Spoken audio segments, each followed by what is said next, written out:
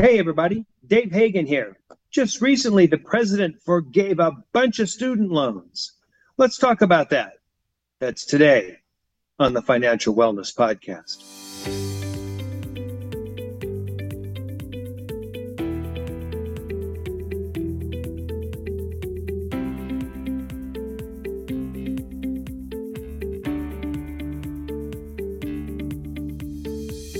Welcome to the Financial Wellness Podcast, Dave's weekly message to keep you on your path to the financial success.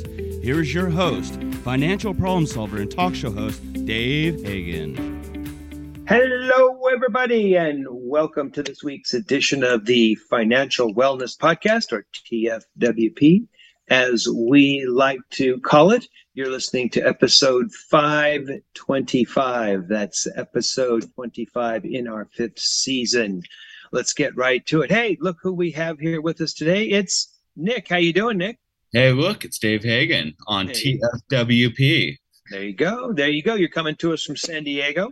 It is hot, Dave. And did you hear that we basically had a hurricane in the past couple of days? It was nice. We got some water on the ground up here, and any kind of water on the ground, I'm all for it. Even if it was a big spit, we need as much water as we can get, you know.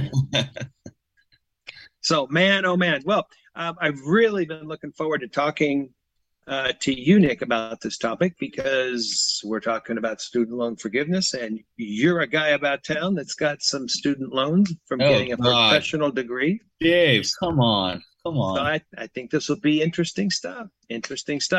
So recently, the president forgave a whole bunch of student loans, and I figured now it's time to comment. Now that all of the political stuff is apparently in the rear view mirror. So what I want to do today is I want to talk about what's really going to happen, or what's happened, and what's the history of this, and a lot of topics that are going to fall all around that, like, you know, is it fair? Is this a solution to the problem? Some real life examples from people that I've sat down with talking about their personal finances. So I think this could be really interesting. So according to the White House description on the student loan relief, the White House says that there's 43 million students that have student loans. And this new program, or this new initiative, will wipe away all of the debt for half of these people. And the forgiveness is going to be $10,000 per person. If you're making less than $125,000 or $250,000 for a married couple. And if somebody has some Pell Grants, they could get double that relief. But the first thing that occurred to me, Nick, and this is kind of interesting, you got to be making less than $125,000 or $250,000 for a married couple. That's a lot of money. I think there's people that are making some pretty good money that are going to get some debt relief. What do you think? I mean, I think it's interesting. Is that number arbitrary? I mean, it just seems like a very random number. Well, a lot of these things are random or arbitrary. They recently increased the homestead exemption or protection of equity in someone's house in California to $600,000. Where'd they come up with that number? Well, it was a political compromise. But some of these numbers, it looks like they just pick them off the back of the envelope. But given these numbers, the government thinks that half of those that have student loans will have their debt forgiven completely. Now, the press release, or the information from the White House, says that the typical student owes about $25,000 in debt. Interesting to note that the Federal Reserve disagrees. They say it's about $38,000. Who knows? But there's a little difference there from two different federal sources. But that's what they intend to do. And this package is going to include not only loan forgiveness, but loan forbearance, more loan forbearance, and then also income-driven repayment. So if somebody is making less than a certain amount of money and they make some payments, or they've been in the pay mode for 10 years, the balance will go away as well. So, it's going to be very interesting to see the way that this plays out. Some other statistics, we love statistics, the total amount of student loan debt is about 1.7 trillion with a T, trillion dollars. There's more student loan debt in the United States than there is credit card debt. And over a third of the people who have student loans have no degree at all. They weren't able to get a degree despite borrowing money. And again, we're big interest rate people here. We think that makes a big difference in a lot of these decisions. The average interest rate on these loans is about 4.5% to 7%. Now, these are government loans. Private loans are probably a lot higher, but they're not going to be covered by this. Some more statistics from Penn University. Wharton claims that this is going to cost about $500 billion for the debt forgiveness portion of this, and they estimate that 75% of the benefit will go to people making less than $88,000 a year. That's a slightly different statistic that was what was in the White House press release. Not that they're necessarily at variance, but I think they're measuring slightly different things. But $500 billion will go to debt forgiveness, about $16 billion it'll cost for the loan forbearance, and $350 to $600 billion for the income-driven loan forgiveness portion of this initiative. So maybe this is going to cost, $1 trillion, more than $1 trillion. And the interesting thing is the annual government's budget, that's excluding the entitlements, just to run the government, the military, the monolithic Washington establishment, et cetera, we run that whole thing at about $1.5 trillion. So there's about $1 trillion going out the door here because if those loans are not paid, they've got to come out of the budget somewhere. So who's really paying for this? Any ideas, Nick? I mean, I would say the taxpayers, Dave. Well, yeah, I mean, no one's really talked about this, but someone's got to pay it. And who pays for all this stuff? You and me. It comes out of that withholding tax. But maybe they're just going to add it to the federal debt somehow. I don't know. The federal debt is so incredibly high, and they keep adding to it, apparently without consequence, but they keep adding to this. And eventually, these loans are going to have to be repaid. Another interesting fact, a Yahoo News survey this year found that a plurality of Americans approve, of this debt forgiveness program. Well, of course, you dial someone up and go, would you like some money? The only answer is, yeah, I approve. But also, Dave, going back real quick, the federal debt just seems like my student loan debt.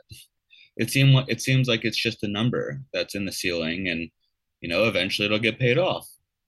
Well, but will it? I mean, I think your student loan debt will, because you've probably got a very clear plan on how you're going to do that. But I remember when the federal debt was, I don't know, 3-4 trillion, and then it was 6 trillion, and we're running around going, oh my God, how's it ever going to get repaid? And now, I don't know. I think it's north of 20 trillion. I haven't looked.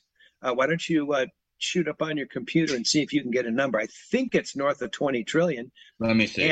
And we're gonna pay interest on that debt, and that cuts into the amount of spendable money that we have every year. And as interest rates go up, arguably the cost of that debt is going to get more and more. At some point, it's going to be an impediment to effectively running a company or a country. I don't know how they're going to deal with it. I'd love to do a show on that because I don't understand a whole lot about that national debt. It seems to me that you're either going to have to repay it or you're going to have to print money. And if you print money, the money that we have now is worth just that much less. And hey, guess what? It means we end up paying it. Were you able to find a deficit number, Nick? Yeah. So as of February 2020, okay, still 2.5 years ago, the U.S. The U.S. debt was at $23.3 trillion.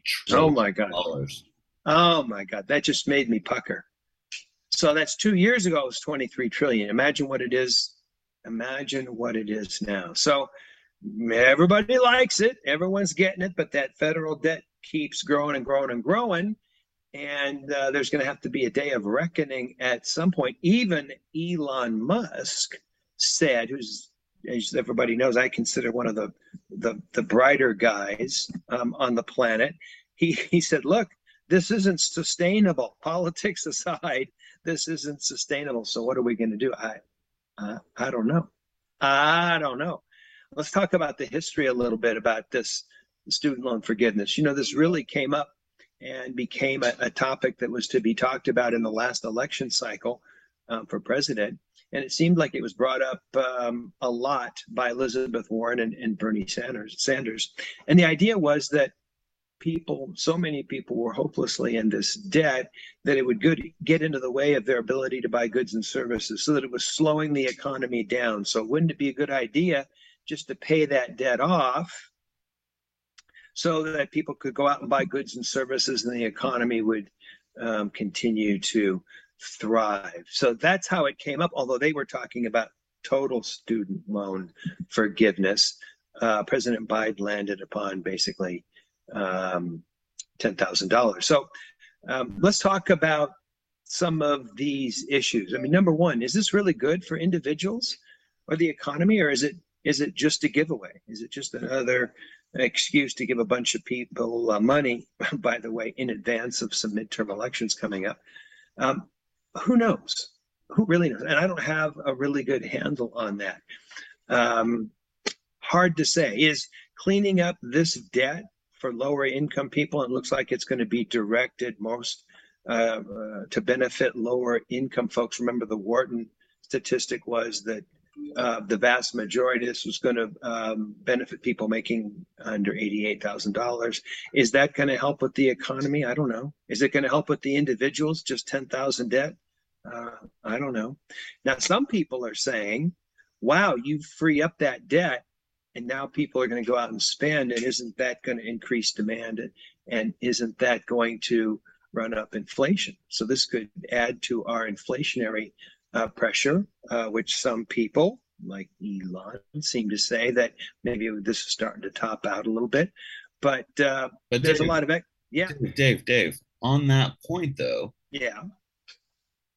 isn't this kind of analogous to the stimulus checks? Well, I think so. This is just the Federal Reserve printing, e-money, not even real money. Right. It's just forgiving outstanding debt. And it's similar to a stimulus check. Well, putting money into it's not putting money into the economy. It's putting money into the economy that was not already there. And therefore, I think it would only exacerbate inflation. Well, I think intellectually, I think reasonably, I think you're right. But a lot of the experts don't seem to necessarily think so. But I think the logic of what you're saying is exactly on point. Is $10,000 relief enough to really speed things up? Hard to say. I mean, $10,000 is about $300 a month. If you think about it, that's about half of what it costs for a car payment for those people that are into making car payments, not us TFWP folks. But is that going to make a difference for a lot of people? I don't know. I mean, I think you could make an argument that 10,000 a person isn't enough to create any kind of inflationary pressure, but it seems like it to me. So it depends upon your politics, I think, what type of, what side of the aisle you're on, whether it's a giveaway or some way to stimulate the economy. I kind of come down on the side of, it seems to me to be more of a giveaway than anything else, but that's just my perspective, Another thought is, and this is something that hasn't been discussed that much, but I think it's an underlying issue. What really is the purpose of a degree? Why go to college? I mean, back when I was coming up, they said, oh, you got to go to school if you want to make more money. A college degree can be worth $1 million, and $1 million was a lot of money back then, over the lifetime of your career. So, you got to go to college to make some more money. But there were a lot of people that were saying, well, the purpose of going to college is to find yourself, or to become a more rounded person, as opposed to strictly a career preparation kind of time. I went to college thinking that it was a career preparation kind of experience. And the more I was there, the more I started to realize that it was to round out an education. But you have to remember I went to at California Lutheran University, which was a liberal arts school. It wasn't a tech school necessarily per se. Unfortunately, now I think it's become an awful expensive way to find yourself or to become well-rounded. I think, if you want a wider education, you want to find yourself, you could go out and volunteer for some kind of a public service, CAL FIRE or the Peace Corps, if the Peace Corps is still around. So I think that there's other ways to deal with that, but I think people are need to rethink and are rethinking a little bit. But what's the purpose of a degree? Now, Nic, you and I, our experience is a little different because we went on to graduate school. We got a Juris Doctor degree because we very specifically wanted to practice law. But what were your thoughts about this when you were in undergrad? I mean, I think, there's many thoughts that go through my mind, and I think a degree is vague. What type of degree? Is it a cosmetology degree? Is it a Juris Doctor? Is it an MD? Is it, some type of trade? I think in the right mindset, going to secondary school or going to a trade school is a great thing. But, not everyone has the mindset going into undergrad. I mean, think about it. There's some 18-year-olds, 17-year-olds that are going to an undergraduate school. They likely don't know what they want to do for the next 50 years of their life. Right. Right. And they want to go for the campus life experience, which seems to me is more like, hey, the parties are good. Hey, I did it. I will say I did it. It's okay. Yeah. I went to play football, but that was a long time ago. I mean, wait, you played paper football, right? Where you flick it with your index finger? I was a little more than that, but and I played on a nationally ranked team for small colleges, but so it wasn't paper football. But I didn't go out there necessarily for the degree or the second or third objective was for a degree, and it was to get ready for law school or something else that I wanted to do. But I think people need to think more and more about that. I always kind of got a chuckle about an anthropology degree. And I don't want to pick on any one degree, but anthropology, what are you going to do with that? How are you going to monetize that? That's kind of crazy to me. I mean that, or like a history degree, right? Like, unless you want to be a professor. Yeah, unless you want to teach. Yeah. I mean, if you do, I'm not knocking it. I am not knocking it. I think, there's a field for everyone. Some find it sooner than later. But, I mean, I graduated with a psychology degree. I thought I wanted to do something in psychology. That said, I believe in law. There's a lot of psychology that I can use to my benefits. Even with negotiation. And empathy and knowing where someone's coming from. But I think we're getting. But I digress. I think there is some benefit to a purpose of a degree, but I think there's also it's not completely beneficial for some fields. Sure. By the way, one of the most popular degrees right now is psychology, because it does have so much applicability into so many different fields. So you've got a very popular degree. Let's talk about something a little bit different. And I think this is the first thing out of people's mouths, is it fair? Is it fair that some people got their loans forgiven or partially forgiven, and some people paid their loans? And we've talked about this a lot at TFWP over the last year or two, because we said, people asked us, should we pay? We think that there's forgiveness coming down there. Should you continue to pay? And our best advice was, you probably should continue to pay. But some of those people are going to feel pretty much like saps because they did pay and could have gotten it forgiven. So my thinking is, if you got a fair deal with your loan, so what else? So what if someone got a better deal? If someone got their debt, I mean, how does that make your loan unfair? Your loan was fair, you repaid it, or you're still going to pay it. Why should you complain about what somebody else got? However, the money doesn't just come from a big nebulous pot. So it's going to come out of somebody's pocket somewhere, and it's going to be our pocket. you know, it's the money that's not paid is going to come out of our pocket. And that's where you see people saying, well, it's not fair. I was watching the Nebraska football feed last weekend, 2 weeks ago maybe, and an ad came on, and these were ads that were made in Nebraska, and it showed farmers and people with a more rural experience. And basically they were saying, hey, I paid my debts, or I worked 2 jobs to put my kids through school. So thank you very much for adding to my tax burden to pay for your kids. And it's like, ouch, these were actual commercials on a TV. I mean, the thing is, I'm really on the fence about this. Yeah. You know, the side of me who's in debt, of course I love it. Of course I do. And the other side of me slightly thinks that this could be a slippery slope. And I think it goes back to the notion of, you know what, I'll go do something and someone else is going to pick up after me. I don't like that. I agree. That. Yep. So I think on the fence. It's a departure from personal responsibility, in my opinion. So I understand how people feel that it's not fair. However, if you look at the statistics and you see that the vast majority of the relief is coming to people with, you know, significantly lower incomes, I have less of a problem with that. But I don't know. I think there's a huge fairness argument there, it seems to me. I have a wild notion, Dave, and I don't know if we're getting to this. I don't think we are, but what if we use that money instead? It's not going to happen, at least as of today. But what if we do free community college? So at least the person that's going into school as an 18-year-old goes to free community college, and now they're 20 or 21 after they graduate with their associate's degree. Now they have likely a greater understanding of the financial responsibility they may undertake by going to higher education. Yeah.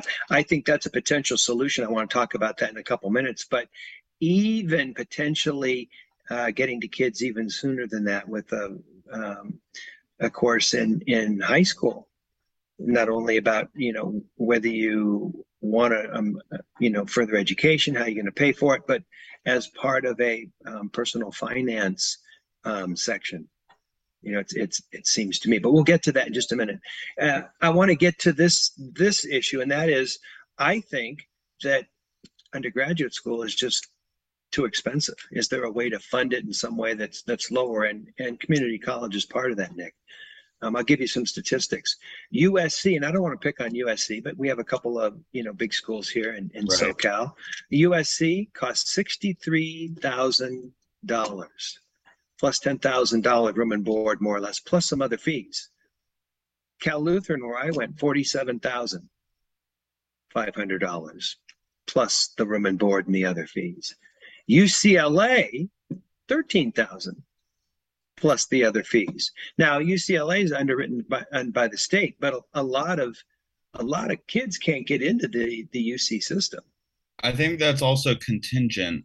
I mean, I'm not saying your number's wrong, Dave. It's suspicious. I'll say that. But besides that, that would only be contingent on someone who is a California resident. That would not be an out-of-state resident tuition rate. Correct? Oh, absolutely. The USC or UCLA number for out-of-state, much larger, maybe 3 times as large. I would say close to the USC rate, but USC is also a private school compared to the UCLA, which is, you know, a public school. Again, underwritten by the state of California. CSUN, $19,000 tuition plus room and board. Again, underwritten in part by the state, but, you know, pretty decent value. But, you know, I lecture at CSUN from time to time. And one of the things I tell those kids, you know, look, SC costs this much, or UCLA, you know, et cetera, is the education that you get at USC 3 times better than what you're getting at CSUN? Is it 4 times better?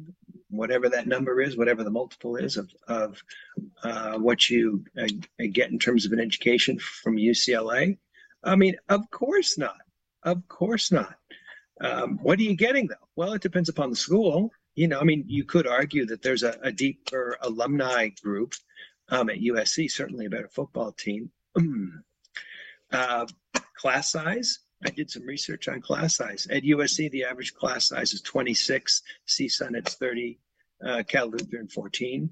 I mean, I always liked having real small classes out of Cal Lutheran, and some would argue that a smaller class is a better class, but some would argue that that's not necessarily the case. I remember my friends that were going to UCLA or SC, yeah, they had a better brand name, but the freshman year, first 2 years actually, they're sitting in classes with a couple hundred kids taught by a teacher's assistant. Is that a better education? I'm not sure that it is. But my point is not to compare the various schools. My point is it's too expensive. Cal Lutheran's too expensive. USC is ridiculously expensive. The other schools are underwritten by guess who? You and me again as taxpayers. But we've got to find a better way to,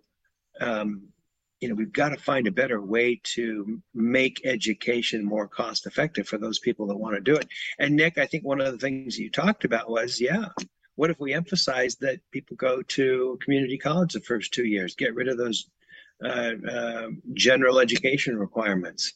Now, it's not nearly as much fun to go to a community college because a lot of those kids live at home, but it's nearly free. In fact, a lot of the money that's been coming out of the state and federal government has been going towards community colleges. Goes free. What are your thoughts about that? I think I have a fun fact, and correct me if I'm wrong, but I believe our current California Supreme Court Justice, I think she's the Chief Justice as well. She went to Sacramento City College, and I can't emphasize enough. I went to community college. I went to I don't know if it's small anymore, but it's called Pierce College in Woodland Hills, California. I did 3 years, 2 or 3 years there, and then I went to a CSU or a Cal State University. And I can't believe it's $19,000 in tuition now. When I went, it was $7,200 in 2005. Are you talking about CSUN? Not Cal State University, Chico.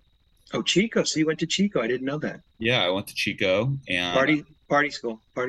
You know what? I had my fun, Dave, and I got it all out before law school. I went up and visited a buddy one time who went to Chico, and wow, there's a lot of beer bars in that town. That's a lot of fun. You know what? I'm going to plead the fifth, as they say. Anyway, I love the community college, and even if it's not a community college, I love trade schools, because going to a trade school, it'll put you into a field where you're essentially you're studying for that field. Right. It's a specific area compared to general ed, as you were saying earlier. Like I took a geology class. I don't use geology nowadays. But it did make you a more rounded person. Do you feel you got benefit from it that way? I guess I learned about what you mean, GEs? Yeah. Not necessarily, no. I really don't think so. I mean, it would be interesting to have a future podcast and to see what other countries around the world do for GEs, or even if they have GEs. Right. But it seems to me that, to get into some of these schools as a freshman, it's so hard, it's so competitive, and it's so expensive. And yet, and then a couple of years later, it's much easier. You go to a community college for a couple of years, then you finish at UCLA, and you end up with a degree from UCLA on your resume, or SC, or any other place, University of Washington, any other place. So there's other ways to do it, but you miss out on those first couple of years. When you were going to Pierce, did you live at home? I did. So I saved money that way. Yeah, no, that was smart. But, there's a whole college dorm scene thing that goes on. And, when I first came out of Cal Lutheran, I thought that, and still do think, actually, that I learned more in the dorms than I learned in the classroom. What does that mean, the first Dave? Couple of years. How about just... interacting with a bunch of people, learning to be self-sufficient. I mean, a whole bunch of things like that, how to open a beer bottle with your teeth, all the things that gets you through, that gets you through. But I'm not so sure that's a good expenditure of money anymore. It just become too expensive. If it was less expensive, sure.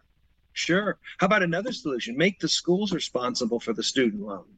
It takes all the risk off the student. If the loan doesn't get paid, the school's got to pay it. Boy, now the school's going to be really interested in making sure that they're doling out degrees that can have a return on investment.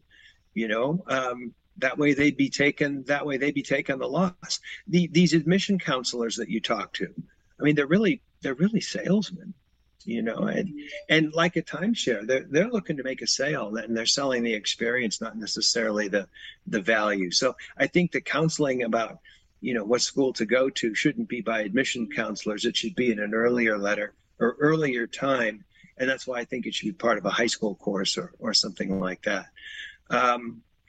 Another thought might be, how about controlling interest rates? Remember, we're interest rate, but as a way to reward prompt payments, knock off interest rates. People get so discouraged, or another solution, even better, encourage relatives to give to someone's college fund instead of buying them, plastic disposable gifts when they're young. What about the ethics of this, Nick? Someone comes along to you and says, "Hey, Nick, we're going to give you $10,000 in debt relief on your student loans. You going to take it?" Of course I am. Why not? Yeah, I mean, I think so. I think if someone offers you money, unless it's murder for hire money or something, I think you take it, even though we've got questions about the program. So I don't know. I think there are some things to think about as this is taking effect, and later on in the year as some of this money is being forgiven. At the end of the day, it's here. It's not going to help some people. It may help a lot, but we need better solutions. It costs too much to get that degree. I think there's other things that we could do to make it fair and more and more cost effective to get that degree. And then also, I think there's a lot of people that, depending upon what they want to do with their life, they don't need that degree. I don't think that should be some kind of absolute barrier. In fact, I think there's a lot of people that are making a lot more money doing jobs that don't necessarily require a degree. Where was it? Somewhere I saw a list of jobs, and someone was saying, go out and get a certificate to do air conditioning in buildings, that those people are really cleaning up right now, and that's such a good trade. So I think there's other alternatives to that. Stay with us next week. We're going to talk about some lessons learned from a simple cup of coffee, and then in 2 weeks I want to talk about winning the lottery and how much money you actually end up getting once you've got that big lottery winning. So, Nick, thanks a lot for sticking with us. We'll look forward to seeing you next week. This is Dave Hagan, and you've been listening to the Financial Wellness Podcast.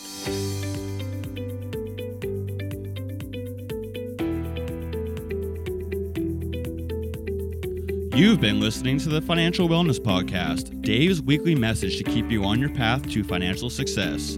If you have a question that you would like Dave to answer on the podcast, go to thefinancialwellnesspodcast.com. You can leave an audio message with one click of a button, or type your message into the question box. Either way, it's sent right to Dave's phone. Remember, Dave will randomly draw from the submitted questions and pick the winner of a free 1-hour personal conversation with Dave to help you achieve your financial goals. Don't forget to subscribe to the podcast so you receive the new episode notifications, or share the podcast via the app with your family and friends. This is your announcer, Nic Appel, wishing you every financial success.